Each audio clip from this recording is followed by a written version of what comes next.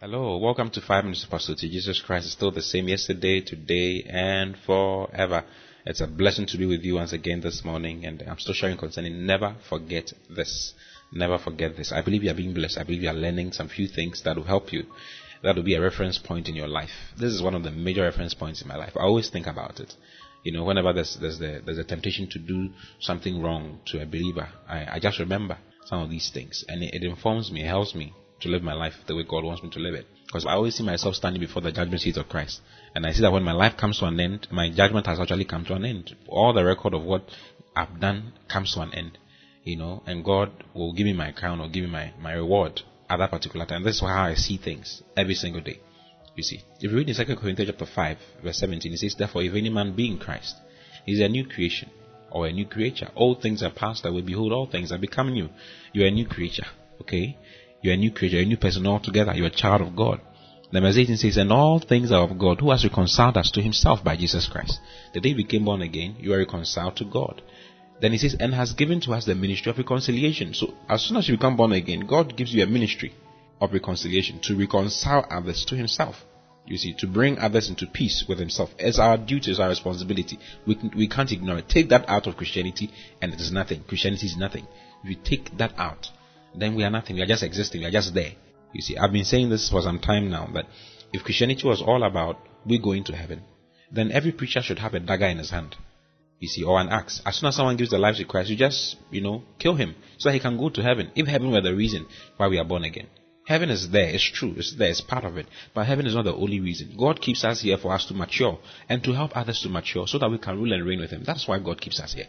That's why we are here.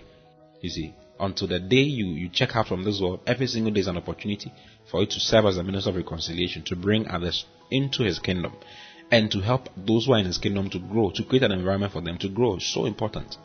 Hallelujah. It says, "And all things are of God, who has reconciled us to himself," verse 18 once again, "by Jesus Christ, and has given to us the ministry of reconciliation, to wit that God was in Christ, reconciling the world unto himself, not imputing their trespasses unto them, and has committed unto us the word of reconciliation." So he's giving us a ministry with the word of reconciliation to bring others. You see, bring others in. It says, "Now then, we are ambassadors for Christ." You are an ambassador. You are a representative of Christ. "As though God did beseech you by us, we pray you in Christ that be reconciled to God." You see, so you are a minister of reconciliation with the word of reconciliation in your lips. Share the gospel with somebody and help somebody grow. Train somebody. Look for somebody to train. You can train them on WhatsApp or something by having discussions with people instead of talking about all the unnecessary things.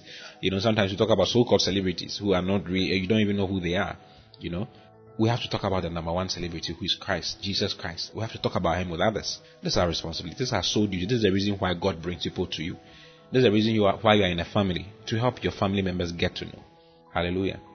In 1 Corinthians chapter 3, I'm reading from verse 6. Paul mentions something remarkable there concerning our ministry. You see, he says, "I have planted, Apollos watered, but God gave the increase." Paul planted. It was Paul who started the church in Corinth. He started the Corinthian church. That was why he said, "I planted." In other words, he brought people in and he started the church. And he says, Apollos watered. Apollos helped them to grow. Apollos came to preach to them about different things that helped them to grow in the Lord. Then he said, "But God gave the increase." Then he says, "So then neither is he that planted anything, neither he that watereth, but God that giveth the increase. Now he that planted and he that watereth are one, and every man shall receive his own reward according to his own labor." It says, everyone shall receive his own reward according to his own labor. So what is your labor? What is going to show up on that day? You see, then verse 9 says, "For we are laborers together with God. Ye are God's husbandry, you are God's building." Anybody you teach the word of God to as God's farm, as God's building, and you are aiding, the Holy Spirit wants to use you. This is the reason why the Holy Spirit is in our lives. The Holy Spirit is not in our lives for us to just be there. The Bible says that when he comes, he shall give you power, that you shall become a witness, a martyr. That's what the word witness means. It means a martyr, one who gives himself completely for a cause, one who gives himself for something to happen.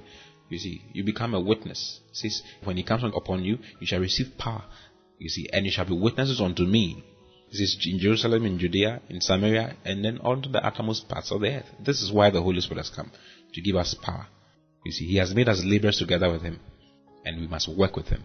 "Now he that planteth and he that watereth are one, and every man shall receive his own reward according to his own labor." There's a reward for you, brothers and sisters. There's a reward for you.